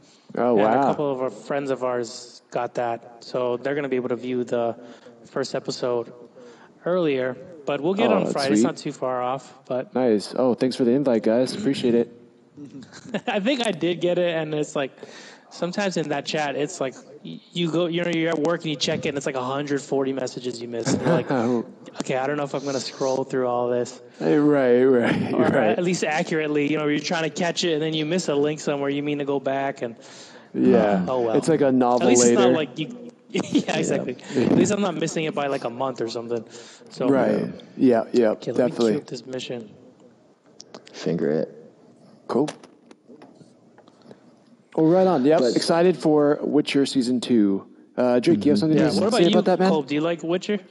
Oh yeah. I really enjoyed that show. I always wanted to play the games, but I have this thing where if there's a series, I want to play the first one, and that first game is so goddamn boring. Right. Oh, you should just play the third one. Yeah, the third one won Game of the Year, I think. Wow. The second one is really fun. Man. Oh, really? Well, the third one's always on sale. Like, you can get the Super Deluxe Edition for $50. Oh, you have them all. I have all three. And I keep trying to play the first one, and I just can't. Just skip it, Cole. Read a Wikipedia on it or something. Right. I hate to even recommend this, but just, watch a playthrough on YouTube of, like, the important scenes, and then call it a day. Yeah, nothing like just do that, dude. Nothing like a good live stream or podcast about gaming stuff where we talk about just skipping things. That's how committed we are. Don't actually play the game. Yeah. You don't have to play the game. Just watch the shit. It's fine. Colb, you can stream yourself playing it and just talking about how awful it is and how much you want to get to the second one. Dude, right here on Joystick, Cobb's bonus episode. Cobb plays the worst games from the beginning. I love it. I'm into that. Yeah. Just me bitching the whole time. I fucking hate this game. Fuck, these graphics are hurting my eyes. How would that be different than any other time we play? Just kidding. You're awesome. Burn. Sweet. Okay, so we have Fantastic Beasts, The Secret of Dumbledore, and Sonic 2. Oh yeah. Both They look good. They recasted the Johnny Depps with Madsen. This is Mikhail. Mikhail. He's like, I think he's from Norway. No. Yeah. Dang it, it's on the tip of my tongue. I know who you're talking about. Oh, it comes out. Yeah. You said fact check. Oh, okay, fact check. I thought he yelled something else. Well, there's a lot of hubbub about the change, and then the new Grindelwald is like, well, how are they going to segue it? Because obviously I don't look like Johnny Depp. So there's an interesting realization of how it's going to move forward, and it does kind of seem it's going to climax up until what Grindelwald really wants to do with the Muggles and things of the such. So I think we're going to see a lot more battling and a lot more context as to, is Jude Law doing more with the character, and are we going to see more of Dumbledore's background? Right. Because I think that was the thing people were asking for as soon as Jude Law came in there. They were like, we want to know how did Dumbledore become Dumbledore? How did he become this respected headmaster of Hogwarts? And, you don't really get to see that. You obviously see he's already kind of smooth and very knowledgeable in those first movies, but you only get a taste of it, right? And so, I hope that it does kind of dive more into Dumbledore. And, with that, it just kind of connects you back into the main Harry Potter storyline. So, I'm excited to see it. Mads More Mikkelsen excited? is his name, by the way. Oh, yes. Nicholson. That's right. Nicholson. Nice. Thanks, Gobes. He was in a perfect. movie. He's been in a lot of movies. Yeah. He shit, I can't even think of any of them right now, but Wasn't he in the Star Wars movie? Oh yeah, he was. He was the scientist guy in Rogue One. Her dad that dies, right? Oh, her pop. Oh, yeah. that's right. Yeah. They're on Maui. When they're like farming in Maui. Oh, frick. Haleakala in the background, huh? All the lava rocks, boo, is nuts. Fucking Black Sands, huh? Black Sands, bro. That was weird. You want to talk about Tails and Knuckles, don't you? Oh, hells, yes, I do. Dude, yo. So sick, bro. Dude, it looks so sick. So I'm pretty open about being a huge fan of the Sonic 1. It was kind of this sleeper movie for me where, I'll watch it. Like, I love Sonic growing up. Like, one of my first, video game memories was having a Sega Genesis and playing Sonic and Tails. And, so I was like, I'll watch it. And I was like, I like Ben Schwartz, who plays who does the voice of Sonic. And man, I was not expecting to like it as much as I did. It was just like funny. Yep. Sonic was really kind of cool. What they built was kind of interesting, and the reason for getting the rings was kind of interesting. I really liked it. So the fact that they're just expanding on that, adding more characters that I liked growing up is just going to be awesome. Yeah. What about you guys? Yeah. And you're just getting fucking Jim Carrey in. Dude, okay. Jim Carrey all day. Too. Like, okay, you know how, like, as time goes on, sometimes your favorite comedians take on roles and you're like, oh, it's not like they were funnier before, but I get it. Right. But you know what? I have to say, him as Dr. Robotnik, yeah. Dude, in the first one, like, he had, like, all the classic Jim Carrey stuff. Like, I was cracking up. Like, when his glasses were all fucked up and he's, like looking at that dude. Like, it was a lot of physical comedy that still made me laugh just as hard as, like, his early stuff. Like, I know. He still got it. Man, well said. Yeah. He's so good. And I'm looking forward to Jim Carrey for sure in this. And the fact that all the characters look like the characters, like, I'm so glad that they originally took the fans' advice and, like, redid the outlook on the characters. And so Tails looks great. Tails actually flies a plane. Right. I mean, straight up, like, the first images of Sonic were creepy. Like, real life Sonic, we're like, dude, that's nightmare fuel. Like, I don't think kids want to see that. Yeah. Who asked for that? Like, what are you doing, dude? Who said this was good, right? They're like, yeah. Like, hyper-realized, like, space Sonic is not cool. It's just not creepy. Dude. Yeah. But yeah. And then, of course, Knuckles, like, what was that? with Sonic's like creepy smile, like all his teeth. Oh and yeah, stuff. and like his, I don't know, his realistic eyes. Like I want to see his big cartoon eyes, man. I don't want to see like a giant blue hedgehog, like an actual hedgehog. Like Jesus, they're more Piercing normal when they're eyes. small and they fit in your hands. Right. Yeah. I didn't hear the voice of Knuckles in the trailer. Tails, and I think it's perfect. It feels like it fits. It doesn't feel out of place. I'm curious to see how they're going to make that relationship, since they really didn't acknowledge or like Sonic knowing Tails in the first movie. So I'm curious to see how they're going to get them together. Oh, that's true. I forgot about that. Right, like he kind of just shows up at the end, right? So I'm kind of curious to see like how that dynamic is going to go and how that meeting's going to go, you know? Yeah. You know who voices Knuckles though, yeah, Tom? Yeah, Idris Elba, right?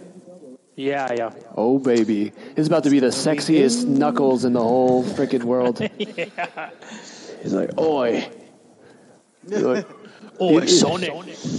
what's doing? It's That me, was a bad Luther. Idris Elba. Yeah, Idris Elba's hard to. I'm Idris Elba. Hey, it's like, Drake, your Idris Elba sounds a lot like Eddie Murphy. It's Your Idris Elba was better than mine though. Mine, No, it was great. fell You're- off. Like yeah, it you- sounded great in my head, and then as it came out of my mouth, I'm like, "What's happening?" That's not what I thought about. Like, He's come on, I Mouth. mean, he's a tough voice to do on the fly. He's a Yeah. tough one. But I think he's gonna crush it.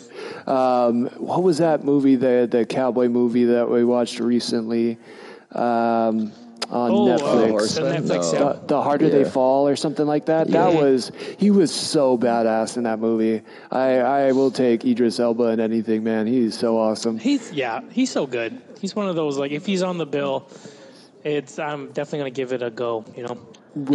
Right. Yeah. So yeah, it's cool just to see Knuckles too, because when Knuckles came out and you saw him and you're like, oh wait, like he's like Sonic, but he's tough and he like punches stuff. That was like automatically my favorite growing up. It's like, man, he's so cool. Well, I'm wondering if this movie does well and they do a number 3 hypothetically, are they going to start getting into like Dark Sonic? Are they going to start bringing in the pink Sonic character? We'll see kind of how deep they're going to go into the actual video game lore. Yeah, I'm not sure. That's true. Yeah. Shadow, You're right. Yeah, Shadow. Amy. Right. I don't even remember that Amy. character's story, but yeah, man, Sakura. that's right. They have this world, right? I mean, the IP is strong. A lot of people our age know that character because we had Sega Genesis growing up and stuff. So, man, I mean, yeah, there's a lot of places they can take it and introduce it to like kids all over again. Yeah, we'll They're see where already it goes. coming out with a new Sonic Frontier video game, so Right. it's the whole resurgence and marketing of I guess the late '90s video game situations and like cartoon situations is really hot right now. Yeah, the '90s are back, baby. Hey, Yeah, that's gonna be sweet. Boys are back in town. Right on. Yeah. Any other trailers, video games, anything else that you guys can think of that was showcased this weekend? Let me see. The freaking Drake brought up Nightingale. Earlier. That game looks pretty cool. What is that Kill? one? I don't think Does I it saw look that. super kill? it looks pretty kill. super kill. Super Pretty kill. nice kill. Oh, okay. Yeah. So Nice the kill. premise is you're like in I want to say the 20s Western attire, and there's these portals that take you to different realms, and Pretty kill. yeah, they're pretty cool. And they take you to these different realms. All of you are scattered. So I assume you're going to be able to create a character. You're going to be able to create a class. You're going to be able to join up with your frenzies. And then you just traverse these worlds, almost like a Badlands per se, but not necessarily. You get to grow your gear and things like that. Almost like, what was that other game we played that was a 3-person one that wasn't Outriders? Oh, Remnant. Yeah, I was getting a Remnant vibe. Yeah, it feels very steampunk like, yeah. Yeah. And like magics and guns and stuff. Yeah, it looks pretty cool. Right on. It looks interesting. I mean, definitely something I want to check what people think about the game before purchasing. But the trailer and whatnot looked pretty cool. Yeah, it looked pretty sick. Yeah. It's got huge monsters. It had like a kind of like the forest vibe too. Like you could build like a village and stuff like that too, and then they come in and tear shit down. That's what it says. It was like, you know how 7 Days to Die is, where you go into a situation, you have to build up whatever. That's kind of what you're doing, but with homies. So it is much like the forest. Oh, okay. And then they can destroy your stuff and things of the such. So yeah, sweet. I wonder if it's the same software developer. Yeah, maybe. I don't know, man, but yeah, that definitely sounds like our vibe, and definitely something we should check out, man. That sounds cool. Yeah, I like it. Right on. Do you guys know when it comes out, or just sometime 2023? Yeah, no clue. Or not 2022? Sure, I don't know. Oh, okay. All right. We will check back up on that. 2022. Yeah, man. Yeah, it's crazy. We are less than a month away from 2022. So man, this is wild. Ooh. I know. This year kind of flew by. Absolutely. 2 years flew by.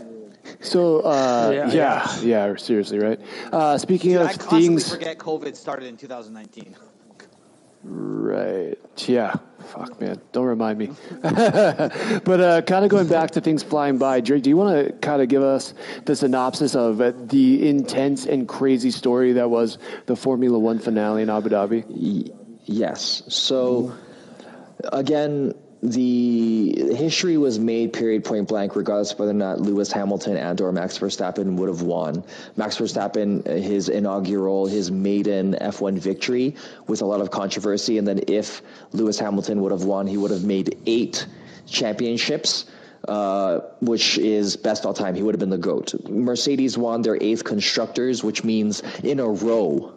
Which means to a point they have a lot of clout as a constructor as a whole, even though in 2022 a lot of the regulations in terms of the formula for the cars is going to change, so we'll see how that goes. But the issues with the Max Verstappen win was because earlier on, Max Verstappen tried to overtake Lewis Hamilton. Lewis Hamilton went off track, and per the regulations or the rules, if you leave track and you come back on in front of the person, even though they were in front of you, you have to give that place back. But according to the stewards, Lewis Hamilton gave enough of that time back towards within that lap, so he didn't need to give that back, and then. Okay, essentially. Sorry, just to clarify here. So because he left the track and he was ahead of him, but still there was enough time for Verstappen to pass him, he didn't.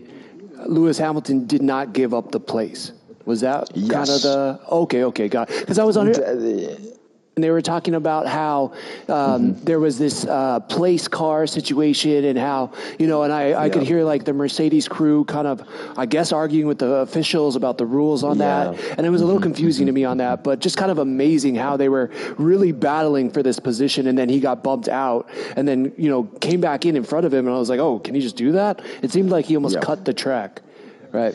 Yes. I think as an F1 fan or a new F1 fan coming into the sport, to see those things happen, not really having the rule sets, because they really didn't really follow the rules per se. It was very atypical. And so it's also super confusing. So in general, if we're driving together, right, down the line, I cut you off. And then because I cut you off and I take you wide, you go off track. And as you come off track, you essentially cut the corner and you become in front of me. You have to give that place back. But because as Hamilton went off and Max Verstappen was back here, eventually Max Verstappen was able to come closer. That was enough to not let Lewis give the place back, essentially. Right. I got you. And this was earlier on in the race. And so the race in itself was decided again on the last race of the year, because they were tied in points in the last lap. And that controversy was even more crazy because earlier on in the middle of the race, or maybe like 3/4 of the way, I heard Mercedes on the radio say, "Hey, Matt or Lewis, do you want to go to the softs or the mids if a safety car comes out?" And as the potential of a safety car coming out in Abu Dhabi was relatively small, Raikkonen had crashed out a little bit earlier, but then Latifi crashed essentially with 5 laps to go. The car wasn't able to get off of the track easily, so that brought out an actual safety car. So during the safety car comes out, whoever's driving the track has to follow the safety car. So Lewis Hamilton was right behind the safety car, and there were what you would consider back markers. So people that Lewis Hamilton and Max Verstappen already lapped. So there's Lewis Hamilton, 4 back markers, and Max Verstappen. Typically, these back markers are allowed to pass the safety car and come back around so that they're in actual position. But Massey, the race director, said they won't pass, and then later said let them pass. So he essentially set it up so that he passed the safety, or the back markers would have passed, so that Lewis and Max would have been 1 and 2, and they would have had to race it out in the final lap because they didn't want the race to conclude under a safety car. They wanted them to battle it out. The issue with that was Lewis's tires were already super old. Max had much fresher tires and were on the softs. And Lewis had hards, which have less grip, but they've lasted longer. So Lewis led the race more, but towards the end, Max had the fresher tires, and Max obviously is the more aggressive driver. So in the last lap, Max was able to overtake Lewis and then win the championship, and then there was a lot of controversy. But at the end of the day, Max Verstappen is world champion, and Lewis Hamilton will go into next year vying for an 8th. Wow. It was a crazy championship. Wow. Yep. Absolutely. Just crazy. Just amazing. I mean, to not only take it to the last race, but then the last lap is just like textbook story. I mean, I could see this race in particular becoming a movie somewhere down the line. Like, that was just incredible story. They were talking about Netflix's Drive to Survive is just like salivating at being able to tell this story. Because I would not doubt it. Yeah, Drive to Survive is going to come out 2022 right after preseason, so in like March or April. And so you're going to have that to salivate on because, I mean, they do a really good job at really pumping up F1. And with this past championship and how they're going to build to that crescendo, yeah, it's going to be lit. Right on. Nice. All right, we'll keep our eyes out for Drive to Survive, and I think it's like season 3 now. Season 3 now. Sorry, choked on the intensity. But yeah, man, that looks awesome. Yeah, wow. Well said. Thanks for breaking it down for us. That was really, really cool. Definitely highly recommend anybody go check out the highlights from it for us. I feel like you just see the tension in the car and just through their voices, so it's really, really wild. Right on. Scott, were you the one that watched Limitless with Chris Hemsworth? Or No, I saw a trailer though. Okay. Yeah, do you want to talk about the trailer and go from there? Yeah. I think as far as I remember it looks like he kind of just travels around and does things. Kind of like what Will Smith's looks like. It looks like they're doing the same type of show. I don't know. You gotta rewatch the trailer. Mad descriptive. That's so funny. That's so funny. Nice. All right. Well, I think from what I remember, and it's not much, is that he tries to do things to like push himself to the max, whether it's, treading water for as long as he can, or pulling a car as far as he can, or doing something in snow for as long as he can, really trying to, push his body to, the farthest depths of the human capacity. So yeah, pretty amazing. I think you think of these actors as just that actors, but I think Chris Hemsworth has gained a reputation of truly being one of the fittest people, not only in Hollywood, but maybe on the planet, just based on how he works out and his fitness apps and, just even the things that his wife's involved in and just things with his kids. So I think he kind of walks the talk and really does, really live a healthy lifestyle, which is pretty badass, along with just being like a really cool, fun person. So yeah, I highly recommend that. It seems like it's on Disney Plus, right? Yeah. Yeah, absolutely. Well, right on. Perfect. Oh, and I well, think you sold me. I'll check it out. I think it was on, just for context, it was on Scott's list to bring up. So yeah, I think so, right? I saw someone else bring it up. I was just, Do you? Okay. I could have sworn someone else said they're going to bring it up. So I'm not going to call anybody. down. Yeah, I'm not going to call anybody out by name for this last one. But the last thing on my list is that we have the Roadrunner Anthony Bourdain documentary. Were you able to watch that? Anybody? Yeah, I saw that. Did you guys see Okay, that? cool. Great. All right, well, have a good night, everybody. Yeah, dude. Please tell watch us. it. Tell us. Night.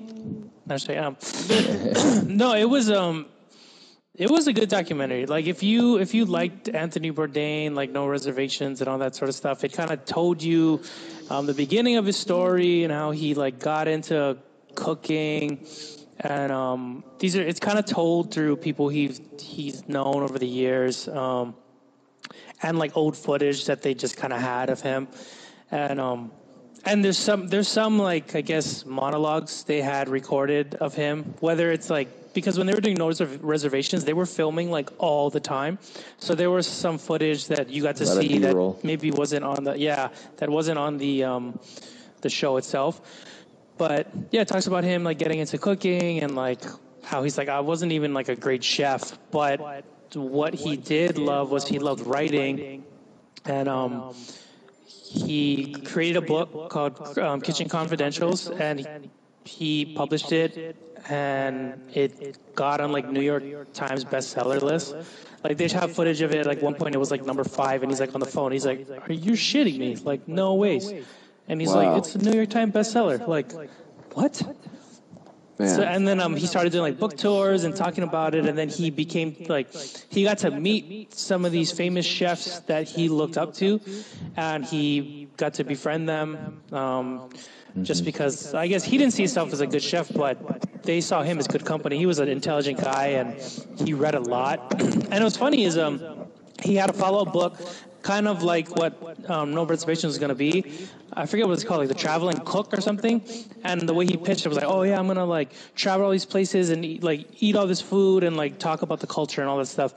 And he pitched it so well, they were like, oh yeah, definitely, this is going to be a book deal. Someone else heard about it who like had connections to like a network, and they're like, hey, have you thought about doing a show? Like, and he's like, oh yeah, I'd be down to do a show. So it was like him and like these two people who were going to go travel initially and like see how it goes. They initially go to Japan, and they find out that he's kind of introverted and he was kind of shy, and they found out he never really did any traveling. He just kind of read about all these places. So he kind of found his way through doing it. So they were just filming him, and like through Japan, he was just kind of quiet, and they were like, oh my God, like this show is going to fail. And by the time they got to the next area, he like, I guess he figured out like how to do it, like how his style would be and whatnot. And it ended up turning into what No Reservations was kind of about. Like it started with like him being, talking about food, but then he also, started talking about the culture. And then when he was doing like the read-overs, what is it called? Like the ADRs after the show where he would talk over things that were happening. Right. He was like, oh, this shit is bullshit. Like, I don't want to read this. Like, who wrote this? Like, this sounds like any other travel channel kind of thing. So he started writing his own like ADR things, and he like found his own voice in like No Reservation. And then he like, eventually blew the fuck up. Like, they kind of talk about his history and like his addictions. Like he was a heroin addict, and while he was filming the show. No, like it wasn't. He used to be, but because of that, he had like addictive personality. So he would kind of like get into something and then like just get into it like super heavily, which they talk about later in his like later years where he got into jiu-jitsu and he was just doing it like every day. All day. Yeah, I mean, it was a really good documentary, and it kind of, I mean, he kills himself, which is sad, and like the way they were talking about it, and the way his friends were responding, stuff like, it was like pretty depressing, like towards the ending. He definitely lived a really full life, but it seemed like he just like, he was battling his own demons for so long. Eventually, he couldn't take it anymore. Succumbed to them. But, yeah. And he kind of talked about like the fact that like he would talk in private to some of his other friends, like like David Choi, and like there was like some other chefs and stuff he talked to. What's the other guy? The artist? Is it Cho? Something Cho? David Cho and David Chang. Then David Chang, yeah. So he's friends with both of them, and David Cho mentioned that he got an email one time saying like out of nowhere, he hadn't talked to Anthony in like a long time, and then the email was like among the lines of like, with all of our success we've gained, like, are you truly happy? And like he didn't know how to respond. He's like, I felt like I should have reached out more, but it seemed like the popularity and like the fact that anywhere you go, like. Like people know your name, and it was just kind of hard to do anything as like a nobody anymore. It seemed like that kind of got to him too. So it was kind of like a really interesting if you're a fan of him, and kind of sad at the same time. Really well done documentary though. I still recommend it if you were a fan of Anthony Bourdain. But it was kind of sad when it ended. I was just kind of like had me thinking about it, and that sort of lifestyle, and like what kind of helps. It makes you want to put yourself in his shoes for a bit and like see what that must have been like to like live a life like that. It's insane. Like it's like you're saying, all the B-roll footage, like they would film all the time. Like he's just having lunch with like friends, and he's like, there's footage of him like, are you like, can you guys fucking get out of here? Like, really, right now? Like they're just filming all the time in case they catch something good or whatever. But that must be exhausting in itself too. But it's like pros and cons. He got to do a lot of cool things that not a lot of people get to do, but with that came at a cost and whatnot, and it was just interesting. You just never know what somebody's going through. So, at the end of the day, like they can be famous, they can be poor, you can have a house, you can not have a house. Like they could be super rich. Know what rich. Somebody's going through. You exactly. don't know what somebody's going through, and like the golden rule applies consistently, and yet, sometimes that's not as consistent as we'd like it to be. So, right. Which golden rule too, are you talking? What golden rule were you referencing, Drake? Treat others how you want to be treated. Oh, I see. Yeah, absolutely, man. Yeah, I think that's well said. Yeah, in a way, he was definitely a hero of mine. Back when I was doing marketing and traveling around a lot. Like I wanted to be like that and just kind of experience world the way he did, because it seemed like he had, among other things, so much respect from the people around him, and just the fact that he was so intelligent, or seemingly intelligent, and so well traveled, and so he was as close to what we've seen as kind of like a real life James Bond in a sense. I didn't know he was married or had kids or anything like that, but I'm sure, he's always pretty well dressed and eating good food, and, always kind of getting the real side of the culture when he would go to places, and all that was just so cool and so amazing to me. It's sad that, it's just truly sad that, there was demons inside of him that were just kind of eating away at him. But, you definitely never know what people are going through. But I think there's still so much you can learn, and so many amazing things in his life that are beneficial to people, regardless of how his life came to end. So definitely gone too soon, which is very sad. But that seems like a pretty cool documentary. Where can we watch the documentary? What is it on Netflix? No, as of right now, you can rent it through digital. You can rent it on Vudu, or I assume Amazon. Amazon Prime or something like that. Yeah. So as of right now, it's you can't stream it anywhere for freezies through an account of some sort. But it's it's like $5 or something to rent. So super worth it. Yeah, absolutely worth it. Yeah, it's worth it. It was really good. Of travel food, because if you think about Gordon Ramsay now is essentially doing what Anthony Bourdain did. He's traveling around the world, cooking stuff, talking to people, et cetera, et cetera. So that it was definitely a vacuum. Right. Was one of the guys you said like the Ugly Delicious? Was he one of the guys you referenced? Yeah, David Chang. David Chang. Yeah, David Chang. Yeah. Yeah, I think he does it, but he just doesn't have the swag that Anthony Bourdain had. Like there was just something so cool about that guy.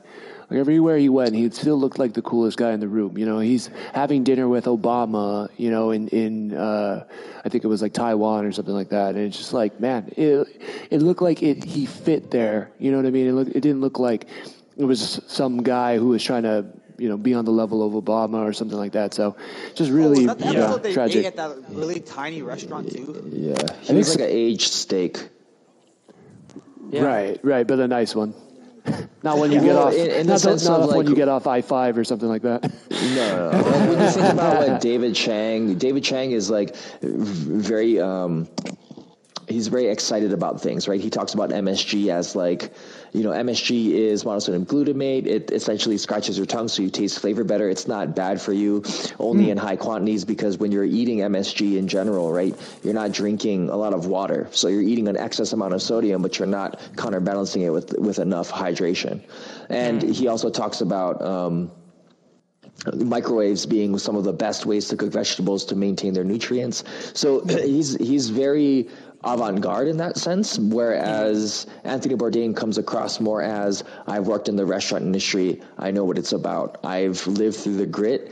I may not have been, you know, a Michelin star chef, but I can tell you that what we do in the kitchen is what we do in every single kitchen at one point in time. And you can respect that because he told it like it was, and he was honest in what that life is like. And he made it seem rock star-ish. At the same time, he also gave it, you know, personality. Like it's not for everybody, you know? Right. Yeah, whereas, absolutely.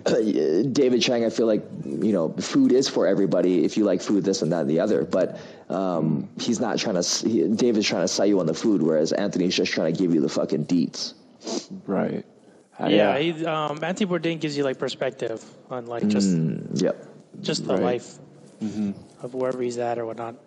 For sure. It was good, and I think because he was so honest, it was like he was definitely. It seemed like a guy who was just brutally honest, and he had a way with words. So that alone is always like intriguing, right? Like I find that you kind of always want to be around someone that can like, for whatever it is, he always was himself, and being himself was like someone you wanted to be around. Yeah. It's like you wanted.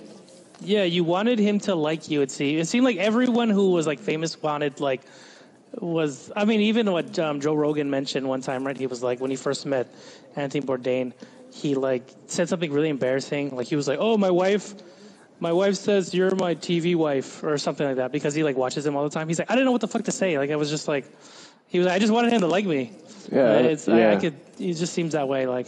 Yeah. Right. And he looked at him like, what the fuck are you talking about? Like, he doesn't care if you're Joe Rogan or what. Like, he's like, if you say something stupid, he's going to look at you like you said something stupid, which is great in itself. Yeah. Right. He did a lecture at the Belco Theater in Denver, and fortunately, my manager at the time, owner-operator, got us all tickets, so we got to watch him kind of speak live on stage. Wow. Oh, wow. And he's polarizing. Because he's everything you expect him to be and more. And to your point, you want him to like you. Like I was sitting in the audience of like, you know, thousands of people, and I'm like, man, I hope he fucking looks over at me and asks me a cook question because I fucking cook for a living. You know what I mean? Like there's an iconicism to him, and he's definitely pop culture. Like it's, you know, Anthony Bourdain, you know, is why a lot of people travel and eat food now. He's the reason why people write. He's primarily the reason why people even got into cooking in the first place, to see if the Kitchen Confidential was something that was a reality, you know? So yeah, absolutely. Awesome figure. For sure. But yeah, I definitely recommend it. Yeah. Who is that, the Gurkha guy who climbed the 7 peaks in like a few months? Yeah. So it's called 14 Peaks. I'm still watching that right now. Yeah. And it's Nims Purja. Nims Purja. Yeah. So they came. Alex Honnold did another documentary called The Alpinist, Oh yeah, I just saw that too. I added it. Like I just saw it today. I'm like, oh, I'm watching this. Right. Yeah. It's on my yeah. watch list as well. Yeah. Sorry, Oh, what were you sick, okay. saying?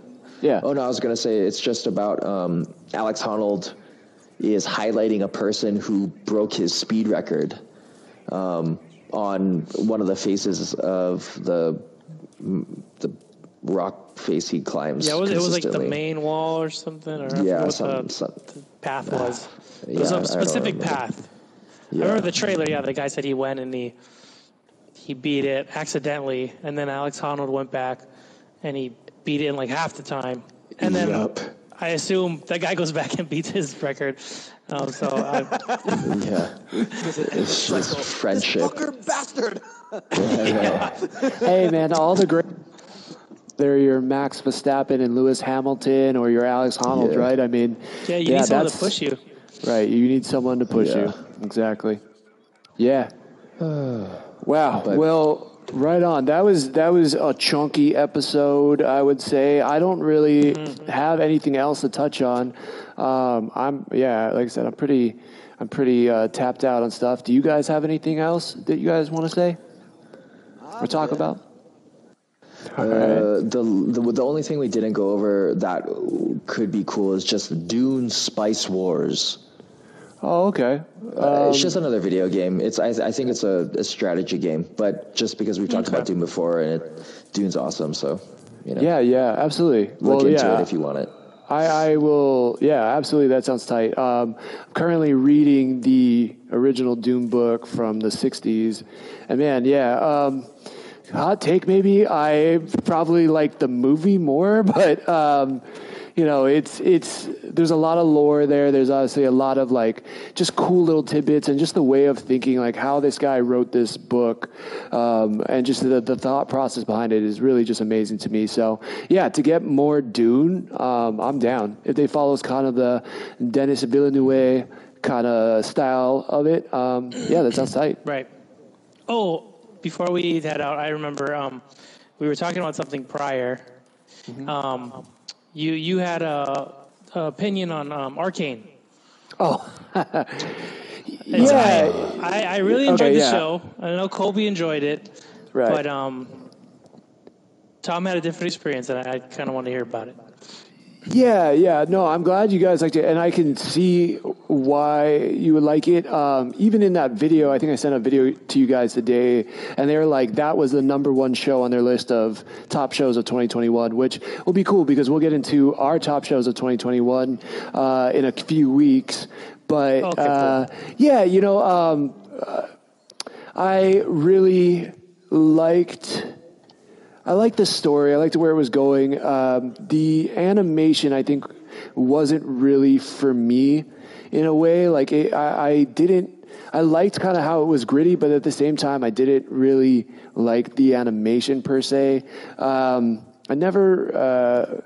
don't know. I found myself really kind of dozing off a little bit on it. I don't know, not really knowing what League of Legends is about or anything. I wonder if I would have been better served by it had I known maybe some of the background of the video game. But since I didn't have that, I kind of just felt like, okay. And there were some great twists and turns as the episodes go on.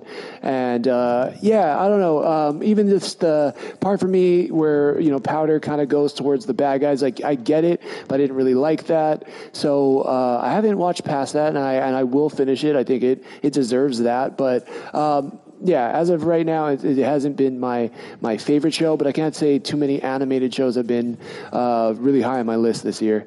So that's kind of my take on it. You finished like the first 3 episodes. Is that what it is? I think I'm on episode 5 right now. Yeah. Oh, okay. Mm-hmm. Okay. I see what you're saying. Yeah, there are definitely parts where like the art, I was like, I kind of wish it was a different way or whatnot. But there were certain fight scenes that were done so well, I thought. And there were, especially later on, there's certain fight scenes that, or even intros or what have you, that made me feel like it was like Spider-Man Into the Spider-Verse-esque, like a total different art styles, like within that. Like, so most of it is like that cel-shaded type of art style, but there's certain fights where they get into like like, you know, kind of like Into the Spider-Verse had like that graffiti type of stuff. Everything's fast paced and it's like moving like really like jarringly and whatnot. Like they had certain stuff that went on like that. Like I don't know. It made me think like, oh, they definitely had a bunch of different artists working on this, and these must have been their sections where they were like, oh, let me highlight my style for a bit. I thought that was really cool. Right on. But yeah, I mean, I I'm could sure see that. because I don't know anything about the games really, but I think if the art is something that you're not liking, then that's a pretty big thing. Because I picked up comic books that sounded like amazing stories, and I've looked at the art and I'm like, I can't read this. Like I don't like this art style, even though I want to. I think it was like Civil War, X-Men, back when Civil War first came out, and like whoever drew. I think it was X-Men. Whoever drew that, I wanted to know what was going on, but I just didn't like the art style, and I was like, I can't do it. So I could see that being a big turning off point for sure. Yeah. Other than that, I mean, I think the story was great. I kind of just was losing interest on the guy who was the assistant professor, and then he ends up like taking over and stuff. Yeah, I don't know. Cobes, can you tell me what you really liked about it? Maybe shape my thought process on it, because it's something that I really feel like I should like, but it just wasn't capturing me the way I was hoping it would. That's actually pretty interesting because League of Legends as a whole doesn't really have a lot of story because it's kind of just like a 5 versus 5 kind of thing where there are heroes and they kind of have like maybe a paragraph 2 of story, maybe they're from the same place kind of thing, and then you just go and you fight each other. Oh shit, we all died. I forgot what. Yeah, we actually got to attack the center one right when the shield's down. But all right, anyways, sorry, continue. But yeah, so like Arcane is actually their attempt at building up the world and like actually giving it like some chunkiness to like the lore and whatnot. So I just thought like the characters were pretty cool, and it was cool for me to kind of like pick things out. Like, oh, I know who this is. Oh, nice. Yeah. I just thought the action was good, the story was good. I mean, it has like some feels without being like too much feels, but like I don't know. Yeah, man. Right on. Yeah, I do agree with you. Like the action scenes, like even the fight in the street with the kids was super good. Like just very visceral. Like you could see like them punching each other, the contact, the blood, all that. Like that part was definitely one of my favorites. I found myself kind of getting a little sidetracked when it was that assistant professor guy. But I definitely don't think this should deter anybody from watching it. I mean, again, like you could tell a lot of money was spent in it. You know, Netflix seems to be crushing it with it. So maybe just not for me, but I think it's definitely for a lot of people. So, yeah. What were your thoughts on it, Drake? I thought it was pretty cool. I agree with Tom. I didn't really like the powder situation. Like, I understood what they were trying to do, but not having played League of Legends before, it was like hard to like certain characters. Maybe that was the point, to pick characters that you did like or didn't like. But I agree that they built the world really well. I do know what's going on without a lot of contextual exposition. Right. I can see where some of these characters are coming from. I can understand what they're trying to do and how they're talking about like hierarchy and like class systems and things of such. But some of the things, some of the choices, I would have been like, ooh, like I guess. Yeah. But at the same time, everything comes down to communication, right? Like, had they communicated better overall, maybe things would have been different. But you can hope and choose. It's meant to do that. So. Yeah, one beauty, and maybe it's like depending on how you look at it, it's like a plus, and maybe it's a strength and a weakness a little bit. Is that it doesn't seem to give you a lot of exposition. There's a lot of like inferring, like you guys are smart enough to understand what's going on here, and yeah, like that's kind of cool because they're not spoon feeding you the story, but at the same time, it kind of. Yeah, I just didn't feel maybe as connected to the characters as I would have liked. So, yeah. So something to think about. Maybe I'll feel differently by the end of it. But again, I think it's definitely a show good enough that warrants me finishing it.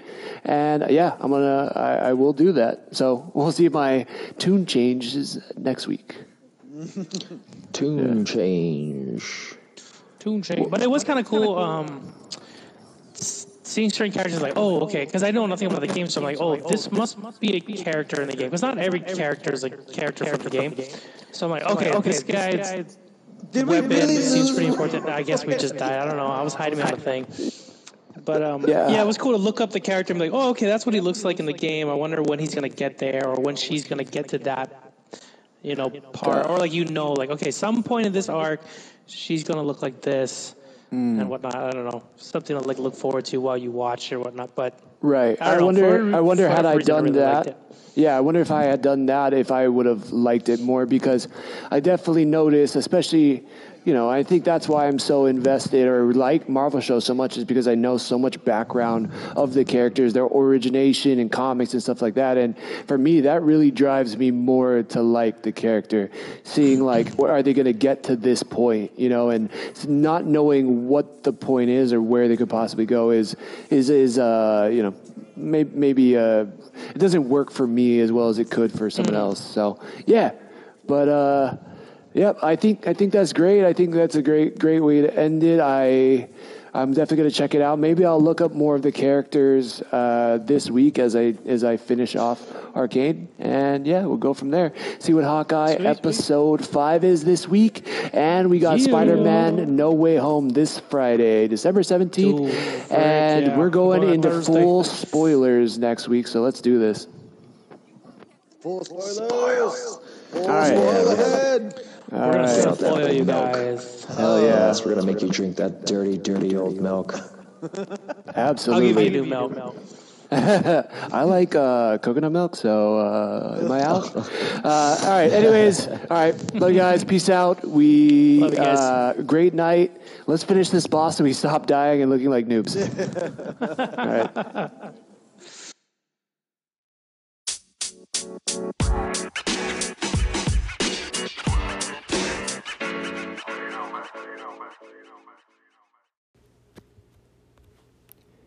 If you like what you heard, please like, follow, and subscribe.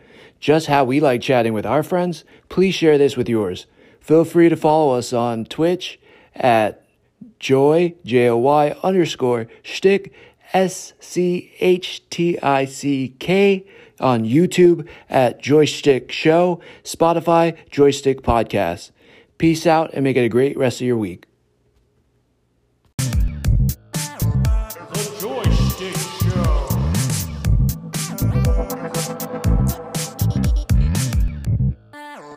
The Joystick Show.